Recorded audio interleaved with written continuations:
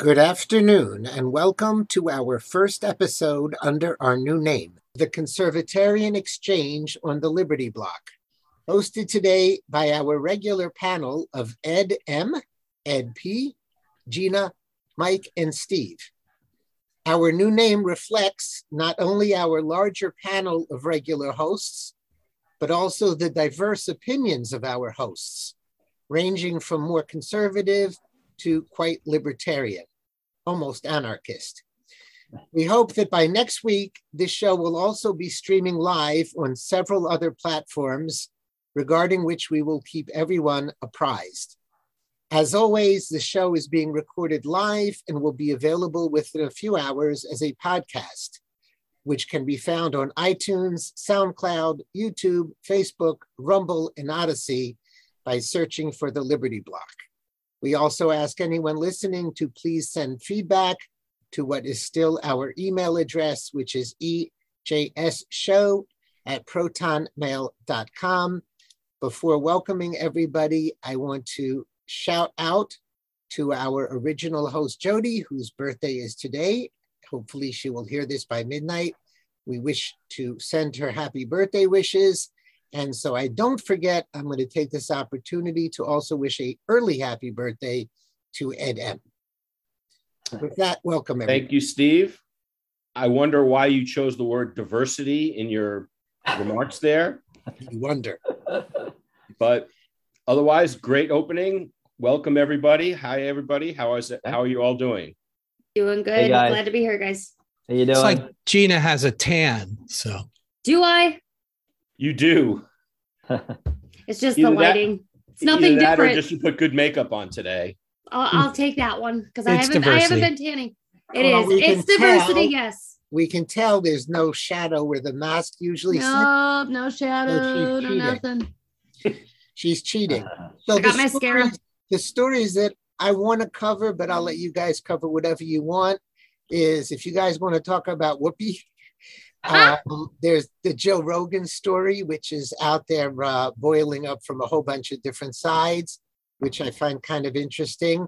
There's the ruling in the Pennsylvania court last week about Act 77 being unconstitutional, which I think is a pretty major story.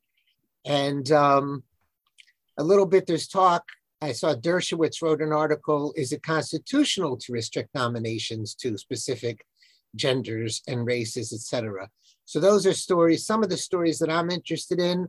But Ed, since you're the closest we have to a birthday boy today, I'll let you chime in first with what you want to talk about. I think I want to start with Whoopi. And I'm seeing a lot of people. Ed, you're trying to say you want to make Whoopi? Is that what you're trying to say? No, that's not what I said. You guys need to listen better. I'm seeing a lot of people, and you mentioned Sean Hannity earlier. I have no doubt that Sean Hannity tonight will be saying that he is against the cancel culture being applied to Whoopi Goldberg. And my response to those people is, if you have ever decried the hypocrisy of the left, then don't you dare defend Whoopi Goldberg. Or if you do, I don't ever want to hear you complain about hypocrisy again, because you're voluntarily submitting to a hypocritical standard without even being pressured. Well, I defend Whoopi Goldberg. I don't defend her being suspended, but I certainly defend. She should be suspended. She should be fired. The same rules should apply to her as apply to us. And until they feel the pain, until they feel the pain that they inflict on us, the crap is not going to stop. So if you ever complained about hypocrisy, then you better come down full bore, not attacking, but going full bore on Whoopi getting the full penalty for what she said. Okay, I have a couple of questions. First of all, is anybody on the so-called right defending her? I know the head of the ADL jumped out really quick to accept her apology, even though supposedly it was the Jewish Anti-Defamation League, but we'll leave that. I also want to point out that in my opinion, the problem wasn't her anti-Semitism, which is what I think people were reacting to, but her absolute blithering ignorance. So I don't know how people, was it the anti-Semitism or was it the ignorance? Because I mean, I think it was a mixture of the two. Come on. I would like to defend her because are you defending her stupidity? No, I'm just saying that here's a woman, Karen Elaine Johnson, born in the slums of Manhattan in the projects, went to a Catholic elementary school, dropped out of high school, went to California, thought she was funny, got a couple of gigs doing stand-up, and was cast in movies in which she was herself in every movie. She can't act. And then got to be on Star Trek. And does this sound like an autodidact to you? Does this sound like someone who has read, The Origins of Totalitarianism? Then don't speak on it. If you don't know something about it, because everybody in the United, there's a point to this. Well, there's 2 points. There's the personal point and then there's a larger point. Everybody in the United States has been pounded since day zero that racism in the United States is a black and white thing. It's black, white, black, white, black, white, black, white. Blacks are oppressed by whites. Sometimes Chinese get oppressed by whites, but it's always blacks being oppressed by whites. And so being a black girl, that's what she thought. So yeah, from her perspective, World War II is just a bunch of white people killing each other. When do they ever give us the opportunity to explain ourselves like that? No, never. I'm telling you, she's an idiot. And I'm telling you, we she's agree on that, ignorant. Right? But what I'm trying to say is that, remember last week we talked about the Uyghurs? We talked about the Uyghurs and we said, you know what? It's a shame that the Uyghurs are being put in concentration camps by the Chinese. We don't like the Chinese. The Chinese are bad, but let's be honest, we have our own problems. We've got to deal with it. And I know a number of you have been personally affected by the Holocaust, and your family members and ancestors have been murdered by the Nazis. And I don't mean to insult you or to take away from your personal horrific experience in your families. But for a lot of people, the Holocaust is like the Uyghurs. It's something that happened over there a long time ago that we can't do anything about. And the number one person I think who should defend her is Jonathan Greenblatt of the ADL, because he changed the definition of racism on the ADL website. It used to say, this is the ADL website, used to say racism is the belief that a particular race is superior or inferior to another, and that a person's social and moral traits are predetermined by his or her inborn biological characteristics. And it goes on. Now, racism now, that was just changed last week. The marginalization and or oppression of people of color based on a socially constructed racial hierarchy that privileges white people. Well, I mean, he just admitted that Whoopi's right? Because the Nazis and the Jews were both white. I mean, Ashkenazi Jews, we have 2 of them on the panel. You're white, you couldn't be whiter. So how do you explain Rwanda? Yeah, and the Hutus and the Tutsis, yeah. Right? I mean, so I think this is not just Whoopi's lack of knowledge about the Second World War and and Mein Kampf and the Hitler's rise to power. I think it's sort of a universal, it's a sort of a universal thing nowadays where people just don't care about things in the past. You've seen all these man in the street interviews where they ask, what year did the United States declare independence? And like 1930, I mean, that's the level of the same way that you're saying that we don't care that the Uyghurs don't register on our scale, on our screen.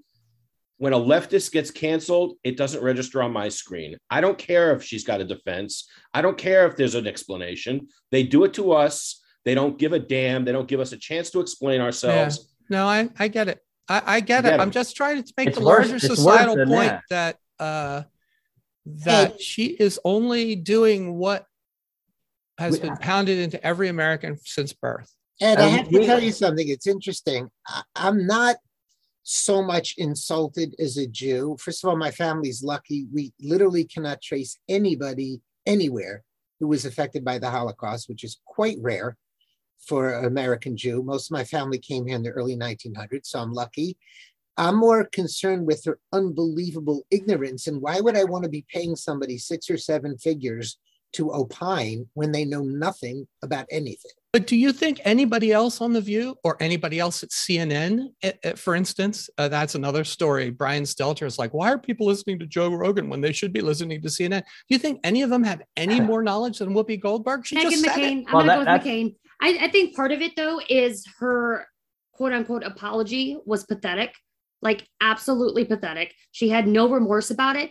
I mean, there are so many things. If I'm going to talk about something, okay, here's a lady that's got, I don't know what their audience is now, but there are a lot of people that are looking to her, thinking just like kids look to their teachers to be speaking truth. So there's all these crazy leftists that watch her thinking she's like this smart, intelligent woman. Okay. If she is going to speak on something, I don't care what it is. Like, I'm not going to go speak about neuroscience until, even if it's like the smallest little thing about neuroscience, I'm going to go research it first. So I don't make a, what out of myself.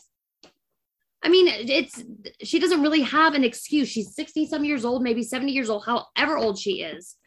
She's capable to even just go to Wikipedia or Google and find out about the Holocaust and anything else. But that's the whole point. It's never about the underlying facts. It's never about whether what she said is technically true or technically false. They never apply that standard to us. We should not apply it to them. It doesn't matter. I think what I'm trying to say is I don't care about Whoopi Goldberg, whether she's canceled or not. Did you know that she chose the name Goldberg because it was said in her family that she had a Jewish ancestor, kind of like Cherokee Senator Warren? And then she did the public DNA tests and found out, sorry. So 8%, 8% European and 92% West African. But it was said in her family that they always had a Jewish ancestor. So does George Soros. But anyway, I'm glad we have a difference of opinion on this. I kind of agree with Gina. I think she's making the point. When you're on TV, people think you have a brain. Now, wasn't it Whoopi who said that Jill would make the great Surgeon General because she's such a great doctor? I mean, what are we paying her for? Now, apparently, Jeff Zucker's gone too. Of course, he's not gone because he hires blithering fools. He's gone for other reasons. But I think you all heard that he resigned today. Yes. But I mean, relationship. He resigned because he was he's divorced and she's divorced, and he was having an affair with one of his subordinates, which is against the rules. Now, that's what they said. This has been known, according to some of the things I've read, for months and months and months, maybe even a year. I don't know how long the relationship has been going on. So just like with Cuomo, I don't believe it. I don't believe he was removed for this affair. I believe he was removed for other things like the complete tanking of CNN in the ratings. And this is an excuse to try to go in a slightly different direction by the owners of CNN, which is, I think, AT&T nowadays. So I think it was just used as an excuse. By the way, I want to go back to the Nazi issue for a second, because I put up a lot of stories in the show notes. There's this big fight about anybody who compares COVID fascism to Nazism getting absolutely slaughtered, and back to what we were saying, being canceled. And besides Doe Fisher, who writes for American Spectator, who I love, and he's an Orthodox Jew writing about it, Naomi Wolf wrote a couple of phenomenal articles, and she reminds people we're not comparing COVID fascism to 1942. We're comparing COVID fascism to 1931. And a lot of people have tried to make that point, but instead they always attack the straw man. What do you mean? We have concentration camps killing people? And I think she happened to get her facts wrong, because she says concentration camps started in the 40s. To my knowledge, they started in the early 30s. The concentration camps started early. It was Dachau opened in March of 1933. Yeah, it was the mass murder that started in the Second World War. But I agree with her. And I think it's really important to keep hammering home that point, that we're comparing it to very early fascism, and like there's that 10-point scale of genocide, etc. And I'm glad she's doing it because she comes from the left, and maybe she still has a tiny bit of credibility left with the left. I don't know. Well, Australia does. I think she had us on maybe on step 7 and of that scale, maybe a year ago. So I'm wondering where the hell we are now, because if you look back historically, Steve, being Jewish was considered a disease. I mean, you were a health risk to the Aryan population. That's how it started. And so I don't think that I don't have any objection to the comparison. I think it's an apt comparison. Unfortunately, anybody who makes it is shut down right away and pretty much forced to apologize. So I'm glad she and a few others are sticking to it, because I think it's very important. You know, had the Holocaust not worked out the way Hitler wanted it to, would we have said, oh, it was no big deal? Or would we have had the brains to say we dodged a horrible bullet? Well, I don't know what you mean by it. Had it not worked out the way he hoped. Had he only killed 500,000 Jews, would we have said, oh my God, you made such a big deal and only 500,000 died? Or no, we would say 500,000 was a big number, just like so let's say 6 million is a big number when he wanted to kill, 20 million. Right. I'm just saying the fact that it doesn't come all the way to fruition doesn't mean that's not where it's headed if we don't head it off. That's what I'm trying to say. Apparently, I'm not saying it well. One of the things, I'll say something else controversial. One of the things about the push for Holocaust education in the United States nowadays, which is pushed on kids, including very young kids, I think I have no objection to kids learning about the Holocaust in history class. It's an important part of history, but I think the specific Holocaust education that they do independent of history, just that is just another form of CRT. It's just teaching white kids that they're evil. I from what I can tell, again, I'm not an expert in this, but from what I've seen, the Holocaust education is very much in the mold of CRT. After all, the United States had no responsibility for the Holocaust, and Americans, 430,000 Americans died in World War II fighting against the Germans and the Japanese, both of which committed genocide. And the idea that we have to indoctrinate American children about the evils of the Nazis is it's strange to me, because of course what it ends up doing is basically saying white people or Gentiles are evil, and it's a sort of a new original sin, just like white people are evil for slavery, white people are evil for the Holocaust. And so I think that this is a very difficult, slippery slope we have here. Feel free to take me down if you don't like what I said. That was definitely controversial, but very interesting. I don't see how Holocaust education teaches that whites are bad. I mean, Jews were whites too. I mean, that was the whole issue with Whoopi, that she thought that it was just, two warring white tribes. So how is it? I don't understand what your point is. She didn't even look at it that way. She was saying it was a humanitarian issue. It wasn't about race at all. No, I understand exactly what Ed is saying. I think Ed is saying it's being perverted in a way to teach people that whites are just as likely to commit atrocities as anybody else and to put whites down. And I think that's a pretty interesting point, if I understand what he's trying to say. Yeah, I mean, that's, I think the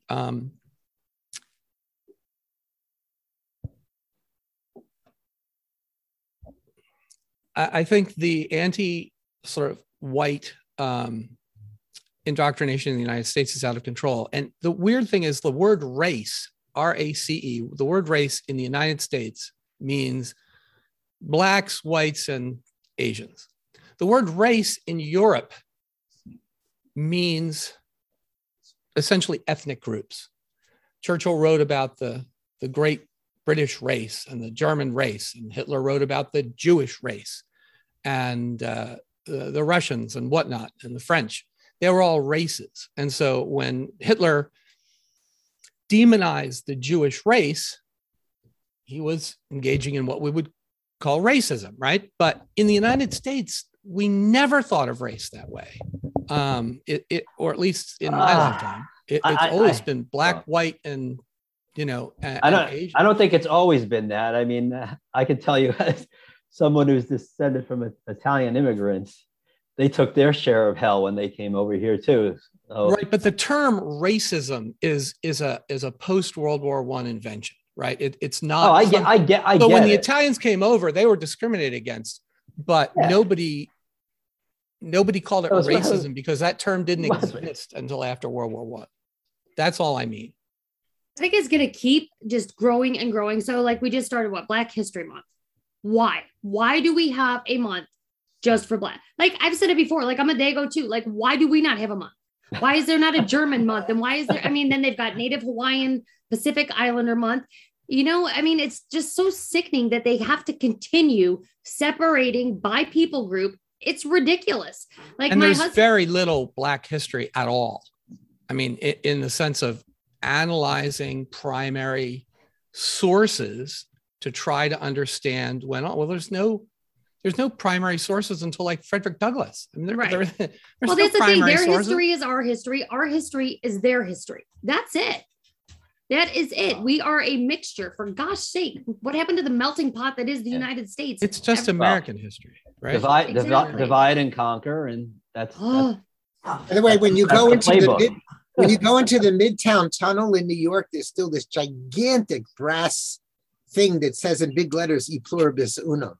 I cannot believe that still sits there. Clearly. That's the leftists can't read Latin. Very racist. No, but it's everywhere. The social media does it, that's like ever since George Floyd, for example. It's lift Black voices, support Black businesses, like on all your little things on Facebook, Netflix, Black movies, Black authors, Black this. It's when is it ever going to flipping end? If you watch commercials, commercials on commercial TV, you'd think the United States I don't think demography was Nigeria. Kind of said, race isn't black and white. Right. Clarence Thomas is not Black.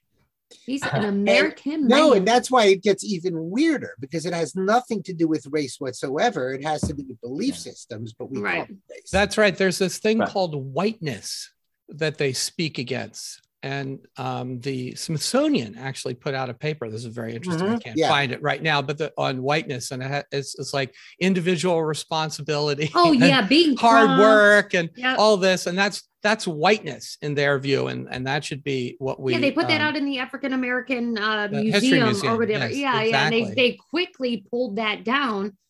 It was just ridiculous. The current health secretary of Florida. I think he's not Black. Alan West is for sure not Black. So it literally has nothing to do with genetic race. My husband's not Black either. He thinks he's almost purple. He's so Black, but he's not Black either. And Bill Clinton is Black. Yes, because he plays the dirty sax. Yeah. Right. Okay, so speaking of people, let's move over to Joe Rogan for a minute. I do not listen to Joe Rogan. Because after the first 400,000 F words in the first sentence, I just refuse to listen to anybody.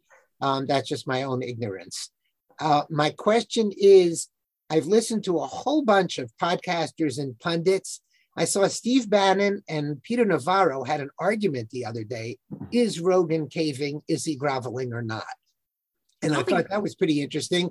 And there are other pundits out there saying he's groveling or he's not groveling, but he's bending a little bit. Glenn Beck was sort of like, I don't think he's going to grovel, but we got to wait and see what happens. So I'm curious, those of you who are more familiar with him, is he groveling and where's it going to end? Well, I don't know if anybody else watched his video that he put out. Yeah. I did. Okay.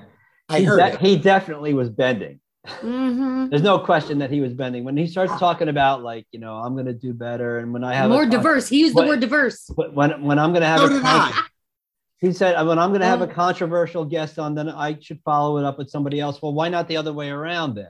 You know what I mean? He definitely was bending, and we say this a million times. You can't give an inch. You can't give a millimeter to the mob, or they're just going to kill you. The first thing that he should have done is come out and said, screw you. I don't really give a shit what you say. Right. He should have used one of those F-bombs then. He's probably being sensitive to the fact that Spotify so far had backed him, whatever. Part of it maybe his own, right? Part of it maybe. He's got an $11 million contract, or no, $22 million. Is that $100 million over 5 years or something? Yeah, it comes out to like $22 million a year. He's their top listener, 11 million per episode. He should have been challenging all these idiots to come on his podcast. Yeah.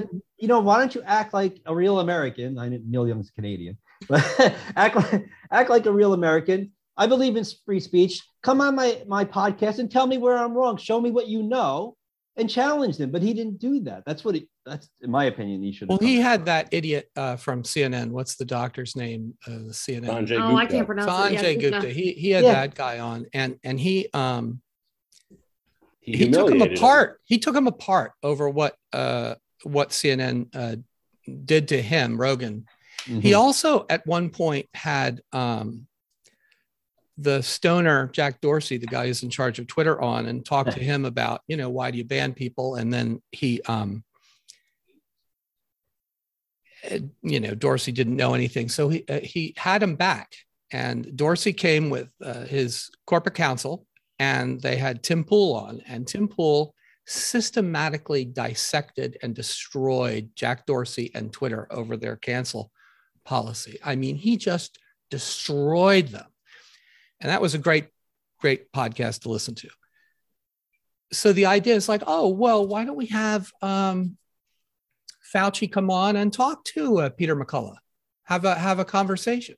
Well, after the Jack Dorsey,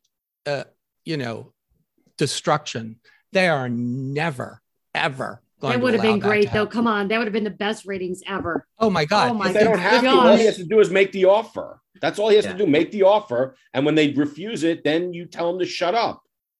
I mean, honestly, like I said this to everybody on our back channels during the week. It really is fascinating that all these people who were the Woodstock era folks, the counterculture movement of that time, were against the man, against the government. They're now all in. Just obey. Do whatever you're told, and don't fried from all that anything. Crap. It's amazing. Well, did you see who the latest one is? Mary Trump. She said she wants her podcast off of Spotify now. I think Graham Nash was following suit too. Does anybody give a crap? Mike, the reason though, the explanation is that they were never for free speech. They're just like the communists who keep claiming they want free elections until they win. And then as soon as they win, they suspend elections. They're not about free speech. They just try to use the instruments of a free society to destroy and corrupt a free society. Yeah, it's Herbert Marcuse in 2022. I mean, that's basically, the intolerance of, or no tolerance of intolerance, or whatever it was he said. And I think I want to emphasize this point, because when our $100 million contract does come through for Liberty Block, I want to put us all on notice that we should stand strong in the face of these kind of attacks. Well, as you guys know, they don't just hand over $100 million to someone without a contract this thick and without, 20 lawyers on one side and 20 lawyers on the other side negotiating all the terms and agreements. And I'll bet you there is a term in there that Spotify gets to decide what is acceptable and what isn't acceptable. And if Joe objects, he probably loses the money. Now, I thought his Instagram video was as good a video for someone who's a comedian and an MMA fighter. It was as an intellectually well-spoken video as you can expect from somebody who just wants to have conversations. Yeah, but if he loses that money, go ahead, Ed. Sorry. Well, I was just going to say, okay, I mean, let's call their bluff. I mean, if I were representing him as his lawyer, I'd say, okay, if they fire you, I mean, forget about, maybe we could sue them for breach of contract, but forget about that. Let's say they have a contractual right to terminate.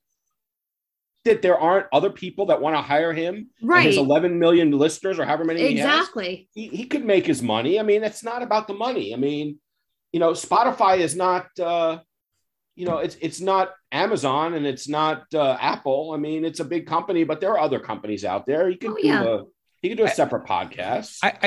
We have to understand sort of how cancel culture works, right? Because it's not what we think it is.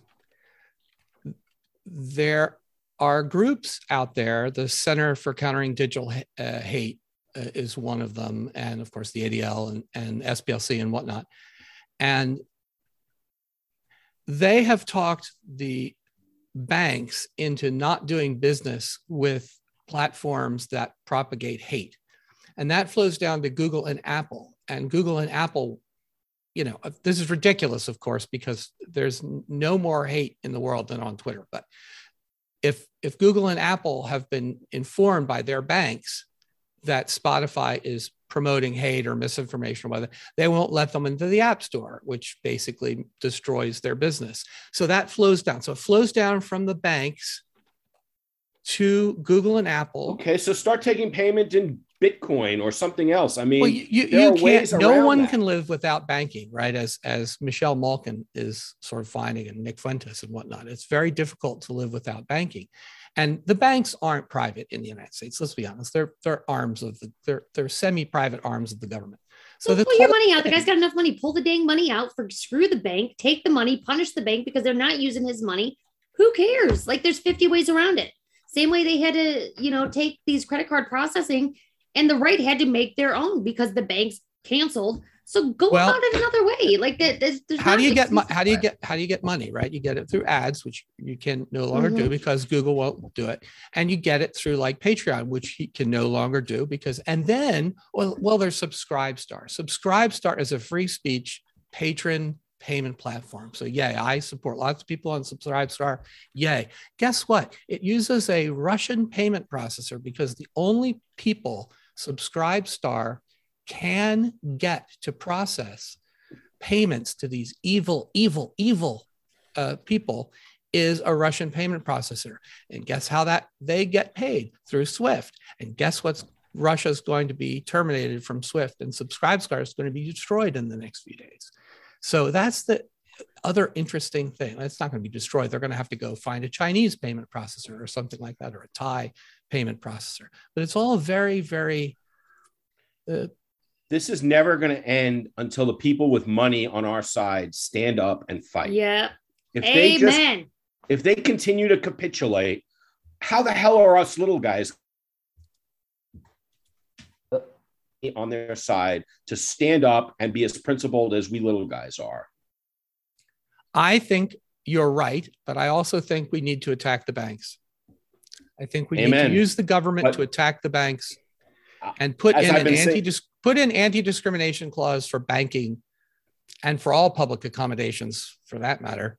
I believe they're trying that in New Hampshire. That's what the basis of political views. And yes, if that means some idiot Nazi gets to stay at your hotel or, use Patreon or whatever, that's whatever. Well, don't worry, Ed. I think the banks are on the precipice of failing anyway. So they'll be bailed out yet again. I just want to mention the two stories, or one story, really, two sources that are probably the most troubling about the Rogan issue is the headline, Joe Biden's Surgeon General suggests Joe Rogan's podcast should be censored. Well, so did what's her face? And Psaki saying they need to censor him even more. That speaks to what Ed M always talks about, this unholy alliance between the government and big tech / the press is so out of control that they don't even realize how un-American it is for somebody in the White House to say such a thing. Maybe they do realize it. They don't exactly love America. They just don't care. But they're not even embarrassed. I think they all believe that the Constitution means whatever the Supreme Court says it means, unless it's a conservative Supreme Court, then it's whatever the next liberal Supreme Court says it means. And they'll just get away with it. I mean, didn't Bush signed some law? Right, the McCain-Feingold. And he saying, well, it's unconstitutional, but it's not my job to decide, so we'll let the courts decide. Right. And by the way, did you see Biden's thing yesterday, I believe, when he said the Constitution evolves a little bit at a time anyway? Mm-hmm. Yeah. Right. Yeah. Okay, I'm going to yield my time. So Gina, I believe if I heard you correctly, you said you were familiar with that North Carolina guy who he is actually Give Me Liberty or Give Me Death very seriously. So you want to just tell the story? So that's Chad. He is a great guy. He is a double amputee, so he's amputee below the knee with both legs. He's had heart issues, heart surgery. His heart's doing great now, but right now he's in kidney dialysis because I actually tried to give him a kidney and they wouldn't let me, and that was about 2 years ago now. And anyway, so he's operating at 4%, but he will not get the vaccine. So they took him off the list at Duke, at what other one was it? At Wake Forest, and yeah, they just shot him down at Charlotte, New Orleans. He was supposed to be getting it done down there, and it was a glimpse of hope. And then they turned and said, no, we just updated our policy like literally the day before. So now he is waiting, last I knew, to hear back from a facility in Texas and one in Florida to see if he goes any further. But as of right now, yeah, he's at 4%. He does dialysis 3 times a week. Ed M, he's right here in Morganton, just to let you know. And so, yeah, we'll see. He's been making the rounds, doing interviews with Newsmax, Inside Edition, CBS. You know, he was on the front of the New York Post. So I'm proud of him, and I told him to keep up the good fight. You know, I think what he's doing is going to inspire a lot of people, whether it works out for him. Is he going to take it to the end, Gina? Oh, yeah. He won't take the vaccine. Some people are saying, obviously, he's a wacko. I think we've gone so far from give me liberty or give me death. That in itself is kind of sad. Well, on the other hand, let's, the mandates are cruel and unconscionable, but if you're going to definitely die if you don't take the vaccine, and, there's a 1%, 2% chance of getting a serious thing if you do get the vaccine, I don't think he's doing the engineering right. Well, it's not about that. It's about the principle of being mandated to do it. And that's what he is fighting. And he wants to stand up. He doesn't want he wants to fight for the next generation. And if he's got to stand up in this aspect, that's what he's going to do. Well, so you're making my point. Live free or die. Is it a bumper sticker? Give me liberty or give me death. Is that something we learn? No, it needs to be what we actually live by. And none of us, we think he's crazy for it rather than thinking he's a hero. I think maybe they were crazy back then too, and we'll go back to the British accent. That's not an unusual reaction. I had somebody on the left say that about Kyle Rittenhouse and how crazy and stupid he was for getting in the middle of that melee, those riots. And I said, no, he's not. He's a hero for doing it. He had guts. He stood up for what was right. Yeah, I mean, I think hero is just Latin for toxic masculinity, isn't it? Well, here, actually, so there is a bill that 6 Republican governors just put out regarding a bill to amend the Public Health Service Act to prohibit transplant centers from discriminating against an individual seeking an organ on the basis of whether the individual is vaccinated against COVID-19 and for other purposes. So this is actually being presented to Congress. So it's a Chip Roy. Aren't the governors having their own legislatures introduce it and pass it? It should be done in the states and have criminal penalties attached to doctors who don't do it. That's the thing. It's like get a marshal in there, a state policeman in there, and arrest the doctor if they refuse to perform the surgery to this. Right. Well, see, because he's had all of his workups, and that's where he is 100% healthy. Even his heart that he's had multiple surgeries on is 100% healthy. He is good to go in every aspect besides the vaccine. He's not a smoker, not a drinker. And, I know they make you stop smoking prior to a lot of surgeries because of it thins your blood, yada, yada. But I mean, that'd be like anybody saying, well, I'm going to drink Diet Coke a whole bunch afterwards, or I'm not going to give up Diet Coke, or I'm not going to give this up. I mean, how far are they going to go with it to be for the greater good or for your own protection? I mean, it's bull crap.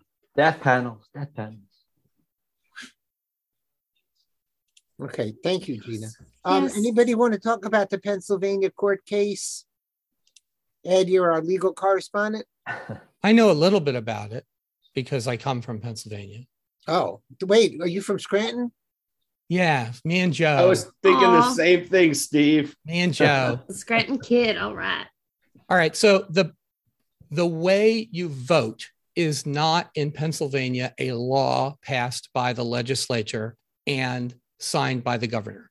The voting procedures are actually written into the state constitution.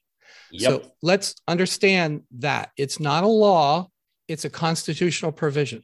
And the constitutional provision does not allow for mail-in ballots voting the way it does. Even if the legislature had passed a law. No, it did pass a law. It did pass a law in 2019. Right, it did pass a law, but it doesn't matter whether they passed a law or whatever. But even when they passed the law. Ed, don't you remember the Supreme Court, that was the case that the Supreme Court of Pennsylvania brought out latches. Yeah. It said, well, you had to challenge this within 120 days or something like that. And nobody challenged it. So even if it's unconstitutional, it's too late. It's part of the law. I know. That was the case. It's crazy. But now I think a Pennsylvania appeals court has thrown out that law as obviously unconstitutional, because you have to pass, like in Virginia, to get something unconstitutional, you have to pass it in 2 consecutive legislatures, which means like 2 years apart or 1 year apart. And then it has to go to a referendum and the people have to vote for it, probably 50%, sometimes more than 50%, but they didn't do that. So they tossed this law with the mail-in ballots as unconstitutional, which is good. The Pennsylvania Supreme Court is very liberal, and they are going to, I think they put a stay on it. There's already a stay. So my questions are basically, number one, duh. Number two, how scary it is that all they need is one other judge who can now say it is constitutional, even though it clearly isn't. And number three, if it's unconstitutional, why do we have this idea that we don't overturn results? And I just, if you cheated on a football game, you should overturn the football game. And I just don't get it. If it was clearly unconstitutional, those ballots are clearly not acceptable. Well, I mean, I totally agree in principle. It's just that the election for president is not done by the voters of Pennsylvania. The election for president is done by the electors. And the only electors that were sent were Biden electors. So I don't know. They didn't send the alternate. We may think that the electors were selected by the state legislature, and there's nothing we can do about it. The electors voted for Biden. They were the ones certified by the state. Right. Now, I don't know if Pennsylvania sent alternate electors, but I know that that's why they're raising hell about Trump and all his minions, that you dared to send alternate electors, knowing that these electors were unconstitutionally there, et cetera, and they want to hang Trump for that. So, and by the way, yes, the state legislature could send electors that I assume weren't voted for by anybody. That would be their power. But it isn't the way it works. And if were reversed, Mark Levin actually had advocated that in during in the post November 2020 aftermath. Right. And I think the point was states elected the president, not the people, if I'm not mistaken. And they could do that too. The people could vote for Biden potentially, and the legislature is like, no, Biden's crazy and demented. We're gonna send electors to Trump. They could do that. So then what's the point of this court ruling if the people have no say? What do you mean the people have no say? We just established the people have no say in presidential elections. The state legislature can do what they want. Therefore, this court ruling is moot when it comes to presidential elections. Matter of fact, it's not moot because they violated the state constitution. It's relevant going forward. They're not going to be able to overturn the prior election, but it's relevant going forward. Why is it relevant when the state legislature isn't bound by the popular election? Well, they aren't bound by the popular election for the electors. They are for like governor and senator. So I'm correct. So therefore, this court decision is moot when it comes to presidential elections. I don't understand your point. The issue is, Steve, that by custom and by state law, electors are allocated according to the way the state law says. Okay, we just said, we're talking backwards and forwards. We just said the state legislature can send anybody they want. They can. And in fact, in 2000, the Florida legislature was all set to reconvene to potentially send their own electors anyway until the Supreme Court stopped the counting. Right. But so if that's true, then the popular vote doesn't have any effect on the state legislature. By custom, it does, but not by law. That's all I'm saying.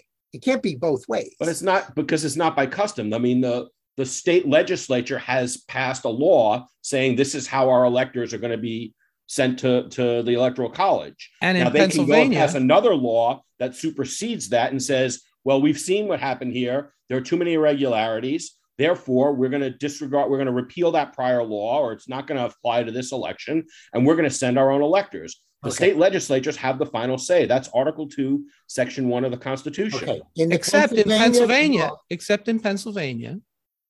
the legislature has bound themselves by putting the electors' selection into the Pennsylvania Constitution. When it's in the Constitution, the legislature is bound by that. So in principle, because the Constitution says, the Pennsylvania Constitution says, this is the way Pennsylvania's electors will be selected, the legislature cannot in Pennsylvania go against that unless they change the Constitution. Okay, Ed, let me go backwards because I'm having obviously very thick-headed here. If the Constitution of Pennsylvania says the legislature has to send electors based on the popular vote, and the popular vote has just been ruled unconstitutional, therefore those electors are not valid. You can't have it both ways. If they were elected because somebody came and put guns to their head and said, I'll kill you if you don't vote this way, Steve, there was a case, it was brought by some representative, member of the House of Representatives, I think, in Pennsylvania. I forget his name, but there was a case that was brought. It was brought in November and December of 2020, and he made this exact argument. And the appellate court said, you're absolutely right. The mail-in voting was illegal, and you have a likelihood of success on the merits. And the Pennsylvania Supreme Court, they were completely boxed in on that opinion. There was nothing they could do. So they manufactured this bogus argument that, well, under Pennsylvania rules of procedure, if you want to challenge a statute that was enacted as unconstitutional, there's a time limit for you to do it, which is utterly ridiculous, because if it's unconstitutional, there was no power to do it in the first place. So, but that's what the Supreme Court of Pennsylvania said. It was unconstitutional. It was inconsistent with the Pennsylvania Constitution. And therefore, the Pennsylvania legislature had power under Article 2, Section 1 of the federal Constitution to come in and say, okay, we're going to appoint our electors. But that didn't happen. The legislature still, they could have done it. They just didn't. So the game is over, as Ed Powell is saying. Once the electoral vote was counted in the Senate on January 6th, as we all know, January 7th, then the election was over. It's over. Right. And it's like the Super Bowl, or not the Super Bowl. It's like a football game. Once the buzzer sounds, it doesn't matter if the refs made a bad call. Exactly. I have a question for you, Ed. Let's go to different scenarios in the football game. Let's say that we found out that, I don't know, think the most egregious example you could. Only one team showed up, or players were playing for different teams at the same time, or think of any egregious example. There's no circumstance in which a football game would be ruled to be just invalid, like it never happened. None. Let's take the Deflategate, since Tom Brady is in the news. No, Deflategate was just a rumor and a charge. No. It was found that they actually cheated, and they went to the Super Bowl based on cheating. And my view at the time was, hey, wait a minute. If this is true, couldn't you figure it out like within a few days and then completely disqualify the Patriots and send, I forget who it was, the Giants or whatever. Colts, Indianapolis Colts. Oh, Colts to the Super Bowl. And that's just not how the rules are written. First of all, I don't know that that's not how the rules are written, because I've never read the NFL rules. But how about if the Rams were playing the Chargers in the Super Bowl and neither team showed up, and instead a bunch of kids from kindergarten showed up and played? Would anybody rule that the results of the game were valid because they put on the uniforms? No. But let me answer a question from before, though. So what I'm saying is, Ed, all I'm saying is there are circumstances under which the game was not played. And there has to be somewhere that's true. If electors were voted for illegally, then they weren't elected. right after Deflategate came out, which was a day or so after it happened, there was talk that Roger Goodell was going to disqualify the Patriots and maybe send the Colts. But that was just considered too disruptive at the time. I remember that. So it was considered, but it was considered too drastic of a thing to do. There was another situation that happened about 4 years ago. I don't know how much, if we've got football fans on the panel or in the audience, but the New Orleans Saints were playing the Los Angeles Rams in the NFC Championship game. And there was a blatantly missed pass interference call in the last minute and a half or so of the game. And it cost the New Orleans Saints a chance to get to the Super Bowl. And it was they admitted it afterwards. The referees admitted they got it wrong. The league admitted they got it wrong. And they changed the rule. They allowed pass interference to be a challengeable call and replay. But the game is, like Ed said, the game was over. The whistle blew.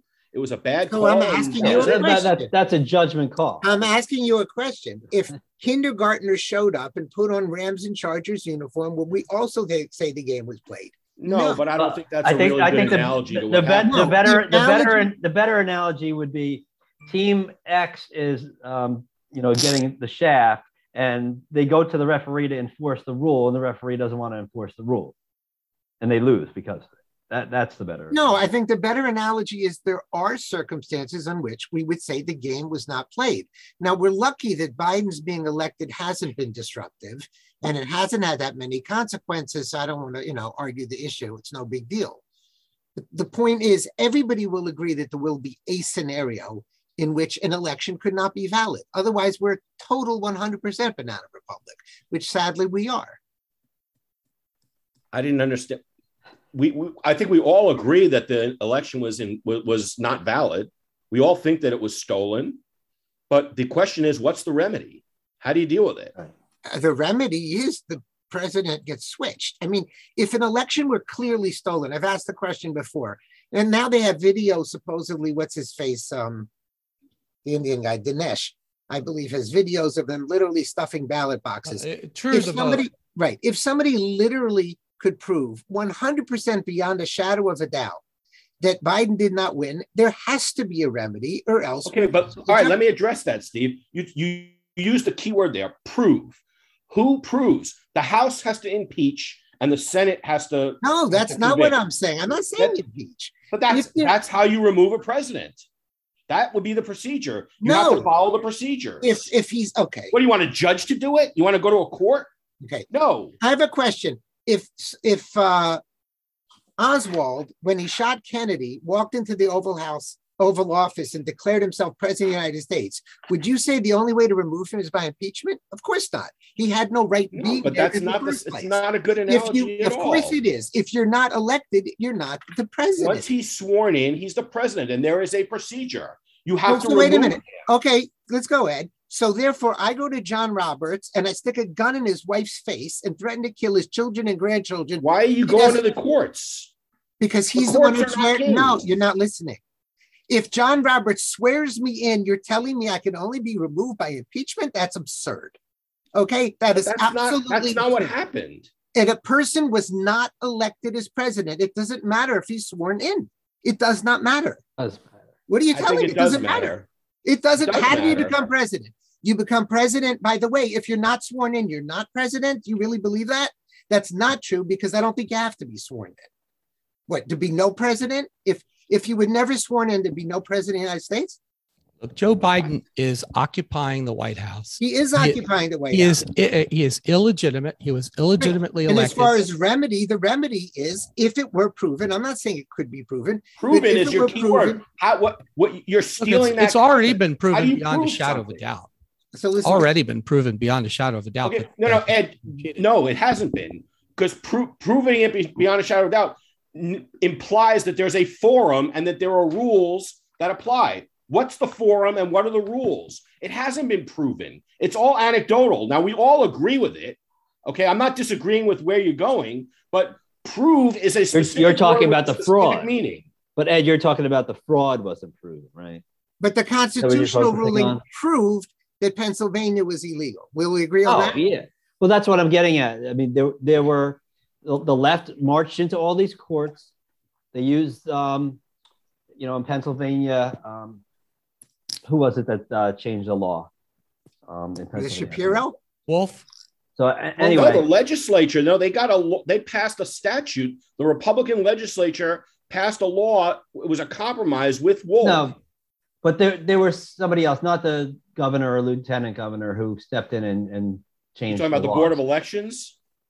And by the way, the same thing in Georgia, which was clearly unconstitutional, the Stacey Abrams deal. You don't need proof. Anyway, it was clearly unconstitutional. The point I'm trying to make is they went in and they rigged the game. They went to the courts and they did all this stuff to change the rules. They knew they were flaunting the system, totally gaming the system. That's what they did. That part is definitely proven. We know that that's true. The extent of the fraud, that's another question. So what do you guys feel, Mastriano from the Pennsylvania legislature, what do you guys feel about him running for governor? Because he was very vocal after the election. Well, anybody but Wolf, right? Well, you got 4 Republicans running right now. And I know Mastriano, I think he's at like 46% that he's sitting on all the polls.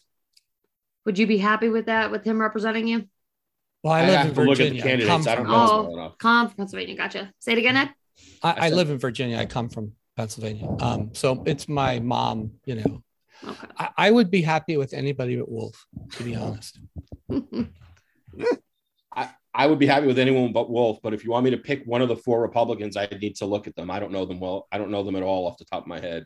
Okay. And is everybody excited to see this documentary that Dinesh D'Souza is putting out with the 211 ballot harvesters? I'm excited personally. I'd like to go to the premiere, which is in Dallas somewhere, I think. Is it okay? It's just to Well, Ed, if you can hold on till the contract is signed for the $100 million, we will send you our private check. There you go. All right. I'm going to give everybody their final licks. There's a lot we didn't get to. Start with you, Mike, because you're on top of my screen. What didn't we get that you wanted to get to? Oh, God. I really was fascinated by Jason Whitlock's commentary when Tucker interviewed him. And he was talking about how the left targeted sports, because it's the only way that people can mass market in this day and age, because everything is so fragmented. You could DVR things, you have Netflix, and there's so many different ways for us to spend our time and focus on certain things that, he was making the point that the left, went after sports to undermine sports, to use it to their advantage, to push their agenda, and to attack something that he said really exhibited conservative values that sports does. Whether it's the fact that you see people kneeling and praying before and after the game, or praising God for their talent and their ability, and that they were able to win the game. All those types of things. It was just really, really fascinating. The snippet of the interview that he did with Tucker, and the things that he was saying. I thought it was something I hadn't heard before. And, I think if you haven't gotten a chance to listen to what he had to say, I would go back and so my understanding of the point that he was making, because I didn't listen to it, but was that they're using sports to promote this because it's the one thing still watched by a more wide audience. Yeah, with a captive audience and an obviously really massive audience. I mean, anytime people are watching football on a Sunday, let alone the Super Bowl, I mean, you've got a big audience, and it's not just football, it's all sports, baseball, basketball, where you're not going to sit there and fast forward through things. You're not going to have your attention diverted to something else. You're watching your team, you're watching the game, and you're going to watch the ads because, again, you're watching a live event. You can't just hit that fast forward button. All right. I don't want to talk to you about my family's neuroses, but I've taken on, when I used to watch the NFL, I took on my father's neurosis of only watching the game after my team won. Right. I'll leave my neurosis to myself. I do want to mention, since you're talking about professional sports, do we have reactions to Curt Schilling's being kicked, never allowed into the Hall of Fame? Well, he brought that on himself. I mean, he had a good chance of getting in this year, but he turned around last year and sounded off on all the writers and said, don't vote for me, and they didn't. Some of them turned around, they didn't.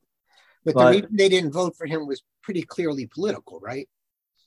No. I mean, he was on the cusp of getting in, despite the fact that there's a lot of writers that don't like him, and maybe they don't like his politics and some other things that have gone on over the years.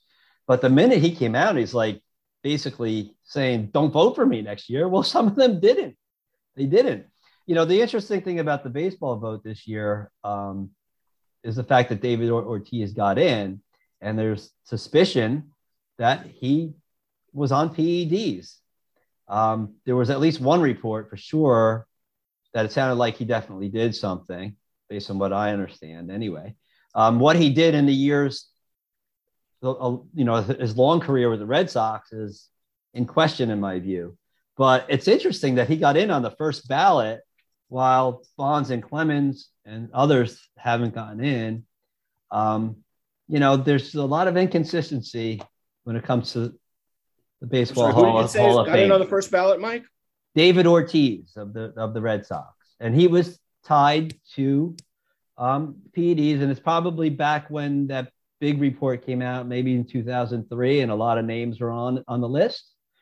What he did after that, and he was very good in those years after that, I don't know, but even with that one bad mark on his record, to get in on the first ballot when, God, there's been so many great players who were slam dunk Hall of Famers, didn't get in on the first ballot. Did I hear you say, did you say that Curt Schilling was tied to PEDs? No, I didn't say that. Because it's a crime that he's not in. I think you said Ortiz. Yeah. The thing with Curt Schilling is he was getting really close to being elected, and he came like this close last year, I believe. And then he came out and he's like, screw this, don't vote for me. Well, this year, a lot of them didn't vote for him, and he didn't get close. He probably cost himself election to the Hall of Fame. Maybe so, but I mean, he's such a clear-cut Hall of Famer to me. He should have been elected, if not first ballot. I mean, should have been an early nominee. I mean, he carried the Diamondbacks to a World Series. He helped break the curse. He was probably more responsible for breaking the curse for the Red Sox than anybody else. I mean, and the guy had good career numbers. I mean, he deserves the Hall of Fame. I think he's probably deserving. I don't think it's because of the curse and what he did in the postseason, because I don't think that's necessarily. Well, but it adds to his career highlights. He had a good career. I'm going to have to give you the definitive reason why he was not voted into the Hall of Fame. Baltimore traded him because he wasn't going to be that good, and Baltimore could never make a mistake like that, could they? I think my Mets have made some bad trades like that over the years too. Nolan Ryan for Jim. I was about Steve Chilcott. Remember him, Mike? Born into the 1966 Orioles when they still had a real team before whatever. But that's my take on Schilling. Okay, Ed M. You're next on my squares list, the way I see this screen. All right. And yes, you can sum up your year if you like, since you're a birthday boy. I'm not going to make it about me. I'll make it about some news stories that we didn't hit. One story that I saw that we didn't talk about was just today or yesterday. The former head coach of the Miami Dolphins has brought a lawsuit against a couple of teams in the NFL and the NFL itself, claiming that the Rooney Rule and the rules that the NFL uses that are supposed to ensure minority candidates get interviews are really just a sham. And he's suing the New York Giants, the Dolphins, and I think one other team, I forget which one. And I just, in light of our earlier conversation about cancel culture, I laugh at it because, if it weren't for my son, I wouldn't be watching the NFL, but my son is more important than political statements for me. So I'm watching these games and I see all the nonsense, all the cultural surrender that's on the sidelines and the end zones on their helmets to ending racism. You watch the commercials, and they've got all these commercials with Black people coming on saying, I'm going to make $20,000 less than a white person at the same job. And, someday I'll be a CEO of companies, just like white people. And, they have all these capitulations to the patriot, to the claim, the false claim that there's systemic racism in this country. And, I laugh at it. I mean, like I said earlier, I hope that the NFL gets whipped. I hope that they lose that lawsuit big time, not because I think there's racism, but because I think that they've refused to stand up and say, no, that there's no racism here. We've got a league full of black multimillionaires and they all make lots of money. And, the reason that, this is just, this is my personal opinion. I think it's not racism that prevents black coaches from getting hired. It's this idiotic sports mentality that they would rather hire proven losers than unproven people. And I've never understood that in any of the sports leagues when it comes to managers or general managers. They recycle coaches and general managers that have run the worst teams in the league, and those guys constantly get jobs.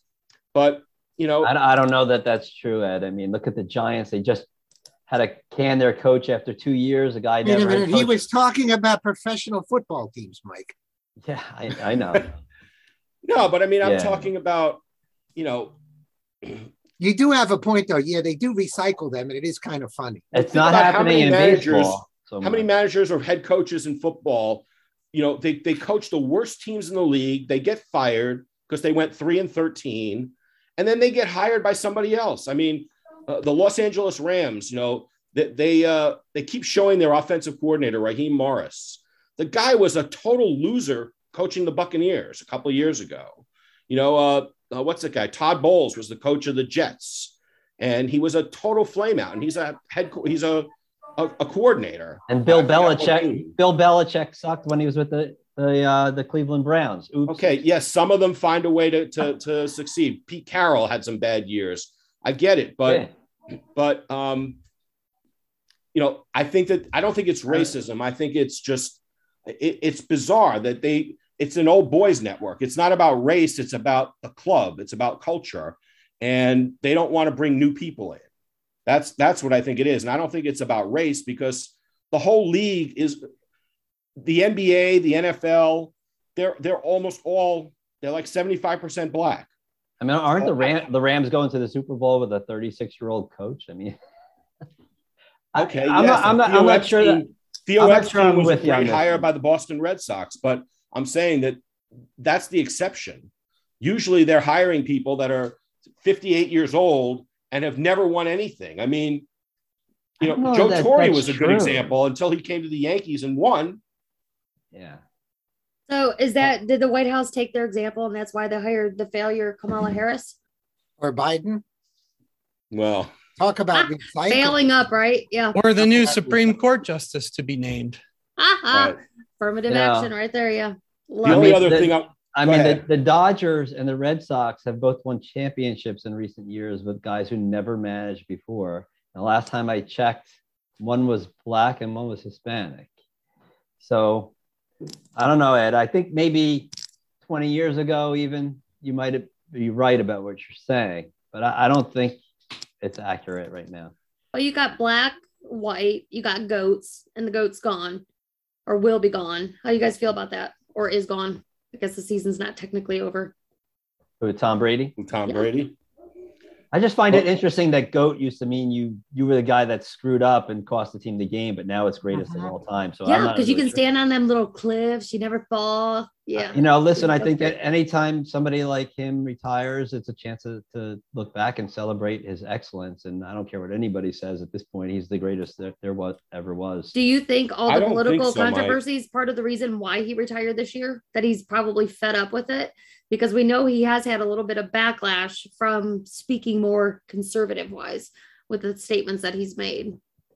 Ooh. I think there are probably a bunch of different things going into it, but I have a feeling that, at 44, your body starts to not behave 100%. And I think that Brady is a guy who wants to give 100%. every single second that he's on the field.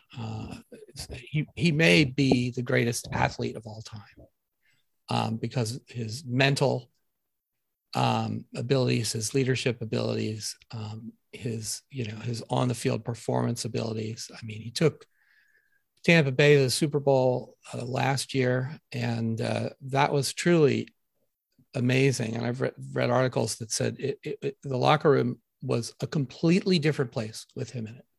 Everybody was focused because he was focused, mentally focused 100% of the time. And I think you get to a point where everything hurts, right? I mean, I'm at that point, but I'm not a professional football player. And I think it takes away from your focus. And I have a feeling that it's more that than anything that made Brady retire.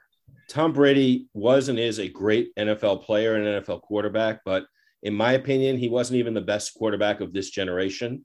He wasn't better than Peyton Manning. I would have taken Peyton Manning over him any day of the week. That doesn't mean I think Tom Brady is not a great quarterback. And now we're going to get a 5-hour show here. We're get the 5-hour show. We're going to argue about who's the best quarterback. But I mean, even just, in terms of physical gifts, I mean, I think the most gifted quarterback I ever saw was John Elway. I think the guy I would trust in the 2-minute drill more than anyone is probably Aaron Rodgers, or maybe Joe Montana. I mean, and Joe Montana is a really special case because he had really no physical gifts. I mean, other than he was sort of elusive and fast, but he didn't have a great arm. He just was brilliant and always knew the right place to throw the ball. But that's how Brady. I don't think that Brady is, Brady was the same way, wasn't he? I'm going with Peyton because he made the best commercials. So that's what I'm taking. I can't think of too many times when Tom Brady ran a 2-minute drill compared to, say, Aaron Rodgers or John Elway or any of them. I mean, Brady is a great player. I'm not trying to take away from him. He did come in that first Super Bowl against the Giants. They were losing the whole game, right? And he led that drive down the field to take the lead. It wasn't his fault that the Giants came back and won that game. Okay, but I mean, that first of all, that wasn't a 2-minute drill, and that's one of the ways I measure a quarterback. You get the ball with under 2 minutes. I mean, if you want to go to a 2-minute drill, I would go to Brady's first Super Bowl against the Rams in 2002. That was a great 2-minute drill. I can't think of too many in his career. Admittedly, most of the time he was in the lead, and he was a great player. I'm not denying he was a great player, but when you're talking about the greatest of all time, I don't think you can say that a quarterback is the greatest of all time without being able to point to one after another 2-minute drills. And Peyton did it. John Elway did it. What about the 7 rings? Those are team accomplishments. Okay, but he was the quarterback. I thought that too, Ed, until he went to the Buccaneers. I really did. I thought you were right. I thought there were amazing teams New England had. It was more of a question of him versus the coach, right? It was the other side. Him and the coach. I actually don't think those Patriot teams were all that great. I think that other than the couple of years they had Randy Moss as a receiver and Gronk as a tight end. That's my boy, Randy. They were not very good teams at all. And he was probably the best guy in that team. So even though it's a team accomplishment, he was probably the best player on the offense. Yes. I mean, you look at the receivers he had, I'm trying to remember their names. They're these, I can't even remember their names. Edelman. Huh? Yeah. Edelman. I mean, guys that are forget about Hall of Fame. They weren't even, all-stars. They didn't make the Pro Bowl, but he managed to find a way to win. And kudos to him. He was a great quarterback, but to call him the greatest of all time, I mean, just not to my eyes. Well, this is what makes the world go round. And as a Pitt guy, I have to mention Marino. I don't the greatest sports moment of my life being a Philly fan was when the Eagles beat the Patriots in the Super Bowl and Super Bowl 52. That was the best sports moment of my life. Probably never to be repeated given how bad the Eagles are. But I have to wonder, not to drag this out too much longer, but with Nadal winning the Australian Open, how much of an asterisk will always be there on his 21st Grand Slam? I don't think there's any asterisk, but given what he said about Djokovic not being there, I don't give a damn what he thinks either. I don't have any respect for him meaning Nadal. You know, he what did he say? Real competitor. He said, I'm paraphrasing. Djokovic needs to stop belly aching, and we've got more important things to think about than whether he's willing to take a shot or not. Right. And so to me, if I'm Nadal, I want to compete against the best. And I would have said, hey, Australian government, you should let him compete. He's healthy. He's fine.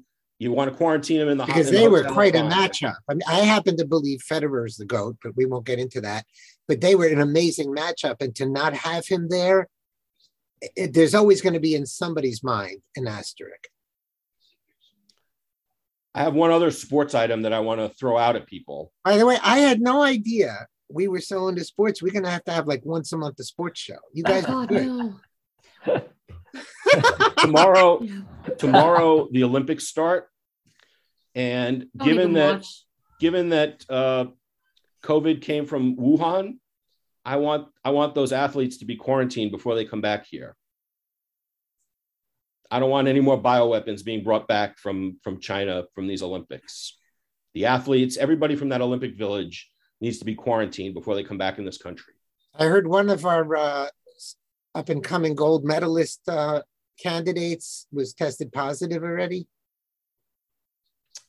I don't know what they're going to have. I'm worried that it's going to forget about COVID, that it's going to be another one. Well, I'm sorry, Ed, but if they did that, they'd all just fly to Tijuana and walk across the border. And then get flown to Westchester. Okay, Gina, you're number 4 on my squares. But you got to unmute yourself.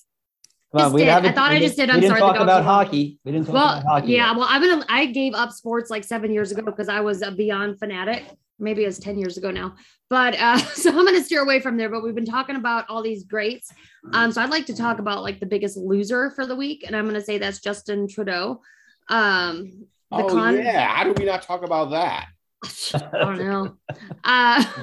But yeah, so he gets the award for biggest loser of the week. And that'd be kind of fun to do each episode. Biggest winner and loser of the week. Stop right there, Gina. That is a great idea. You're in charge. You are in charge. Sweet. Okay. So I'll make sure to bring that up. But yeah, God, could he just fail any worse? I don't even know. Once he left the country, the statements he's made about only, being out there supporting riots and protests, if it's something he agrees with, I mean, it's just absolutely absurd. The guy had to take off and leave the country, for goodness sake, because some truckers are outside causing traffic issues, then yeah, he's a loser. He's a loser. I hope you hear this, Trudeau. You're a flipping loser. That's all I got for him. But anyway, say that in French at least. Je m'appelle Gina thinks you are a flipping loser. I don't know. Isn't it truck Trudeau nowadays? Isn't that what people? There you go. Saying? But we're going to be. Yes. But there will be he said truck. Yeah. But there will be a convoy coming from California over to DC. So I am excited to see how that goes, and I'll be following that closely. The beauty of DC, Gina, is that there's this thing called the Beltway. And there are only 23 crossings of the Beltway. Now, I would never suggest this, of course, because that it would be bad. But, it wouldn't take too many trucks to close down all 23 crossings of the Beltway, right, and not allow anyone into or out of that would be Beltway. Great. That would be how long they should do wonderful. That, Ed? 2 weeks. 2 weeks to flatten the curve. Exactly. Amen. Right. 2 weeks to flatten the curve. That's right.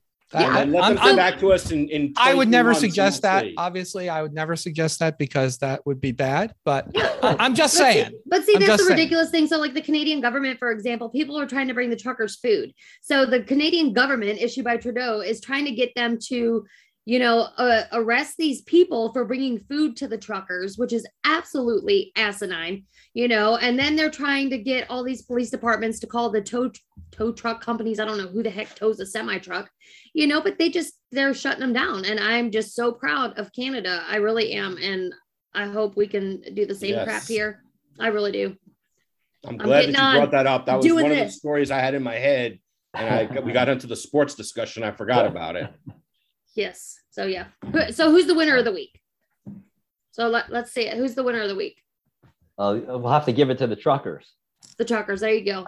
The Great Honkening. That's what it's called. What? It's the Honkening? Great Honkening. Honkening. Honkening. Yes. Doesn't that sound too much like the HONKY word that you're not allowed to use? I don't know, but that's what they're calling it, the Great Honkening. By the way, it occurred to me that the better analogy for Steve's thing before about the election and everything and sports was, if Frank Drebin was the umpire, then, Naked Gun, Enrico Palazzo. By the way, speaking of losers of the week, I have a question besides a comment. I mean, Alvin Bragg, who's the attorney general or whatever he's called up here, the district attorney in New York City, who is the absolute GOAT without the periods, because he's gone out there and said he's not going to prosecute basically anything. But besides all the issues with what he's doing and how crazy unconstitutional it is, et cetera, how come they haven't changed his last name? He could use Goldberg. There you go. Listen, how much pressure was there to change Fort Bragg? There was a lot of pressure to change a city or county in California called Bragg, and it just squeaked through. So I want to see, by the way, maybe we should send him like a thing. Please change your name to Goldberg. It's not a bad idea. And no one's been mentioned that this left-wing non-white attorney is named Bragg. I just think it's kind of weird. Well, speaking of heroes of the week, I don't know if you saw the wife of that fallen officer speak at the funeral services. Yeah. She took aim at him, and she's a hero for standing up. I have a question. I know that this is not going to be popular, but many, many years ago, there was a senator or somebody who died up in the northern Midwest, Wisconsin or something. And they made the funeral very political, and all of us. Paul Wellstone. Yep, the Wellstone Memorial. Yeah, I was a little bit turned off by the fact that a cathedral. Now I'm a clergy person myself. That a cathedral funeral was turned into a political rally. Am I crazy? Yes. Clearly, you're new. I didn't mean globally crazy. I meant am I crazy on this issue? I mean, Mike, you're Catholic, right? Yes, I am. Do you have an opinion on using a church that way? Well, it's like Ed said, we got to use the weapons that they use against us, against them. So I don't have a problem with that. I would just close the street and make a speech. I don't know. We were very mad at the Wellstone Memorial being turned into. Well, that turned into a crazy circus. This is what, a 5-minute standing ovation in a cathedral? But there's a little difference, Steve, between a plane crashing, which nobody has any control over, and a police officer being murdered because of specific policies that the leadership of New York City is implementing. I just think it's different. There's a definite difference. I agree with you. I'm just not totally comfortable with using a church that way. And maybe I'm just coming from it from the clergy standpoint. I mean, it was a eulogy. What is she supposed to do? A eulogy, by definition, I believe, is to talk about the great qualities of the person who died. He was 22 years old. His life was taken from him before he could achieve anything. Yes. He doesn't have a right to say, no. How dare you assholes for putting these practices into effect and killing my husband? It's not a eulogy. So I'm not disagreeing. I'm just saying I'm not totally comfortable with using a church that way. Ooh, also, she was not a political person. She was the spouse. I mean, I can tell you something. In my small synagogue, there are times, never for me, God forbid, but there are times where people applaud something. And the traditionalists among us are very upset that you should never applaud in a sanctuary. It's just not decorum. So I just wonder about it again. I'm a fuddy-duddy because I'm over 40, but. I applaud in church all the time, but I got to add somebody, and kind of going back onto what you guys are talking about. So the Pope, I'm adding him to the loser list. Mike, I don't know if you've seen him out here promoting all these different socialist ideologies. The guy is the devil, and that's all I have to say. Permanent seat on that list, Gina? Huh? Doesn't he have a permanent seat on that list? Yes. Do you remember when it was a joke? Is the Pope Catholic? I don't know. Not anymore. No. Can you guys like kick him out, like renounce him or do something? I don't know what you can do. No impeachment in the Catholic Church, unfortunately. No, but you can have another schism. All right. That's all I got. Ed Powell, I'm going to give you the final wrap up. Okay. Hi. Let's see. First, my development is off of a road named Stringfellow, which is between Lee Highway and Lee Jackson Highway. And Fairfax County has decided that they are going to rename all the Civil War road names to something more appropriate. So I doubt that that anyone will ever be able to find my house anymore, because all three of those names are Civil War heroes. But I really wanted to talk about my two favorite white supremacists today, because if you can't talk about great white supremacists, what can you do? So my first great white supremacist, Viktor Orban. Tucker Carlson did a tremendous little 30-minute documentary where he interviewed Viktor Orban, the Prime Minister of Hungary. It's on Fox Nation. I want you all to watch. It's a great, first of all, Budapest is one of the most beautiful cities in the world, and there's lots of pictures of it. And second of all, Viktor Orban is the leader of the free world. My second favorite what's that? Amen. Yeah. My second favorite white supremacist is that little Filipino woman named Michelle Malkin, who has gotten kicked off of, her and her husband have gotten kicked off of Airbnb. They're no longer allowed to do Airbnb because she had the temerity to speak at the American Renaissance Conference this year. Now, the interesting thing is, and why this particular case is different than most cases, when you're kicked off of social media, they just say you violated the terms and that's it. They don't give you any more details at all. But Airbnb made the terrible mistake of actually writing a fairly long letter to Michelle Malkin, saying that the reason she was kicked off was because she talked at the American Renaissance Conference. American Renaissance is a kind of a white advocacy group led by Jared Taylor, who lives just down the road here in Northern Virginia. And the problem with that is that Airbnb is governed by the rules of the state of California, and the state of California prohibits, believe it or not, discrimination on the basis of political viewpoint. So she has a kind of a decent case going forward against Airbnb, and she does plan to sue them based on this California law. And she has all sorts of information about it on her Telegram channel. And I hope you would all, I love Michelle Malkin. I mean, she is just the greatest little bundle of energy I've ever seen. And is she the goat? What's that? Is she the goat? She is the goat. Yes. I love her to death. Just checking. And you should all go look. And if you have it within you, maybe donate a few bucks to her legal campaign to sue against this cancel culture where they made a mistake of telling the truth. Okay, folks, with that, we're going to wrap it up for today. As I said, hopefully by next week, we'll be streaming live to various platforms. As always, please send any feedback you may have to our email address, which is currently ejsshow@protonmail.com. We will see you all next week, Wednesday at 4 p.m. Thank you very much. Have a great evening.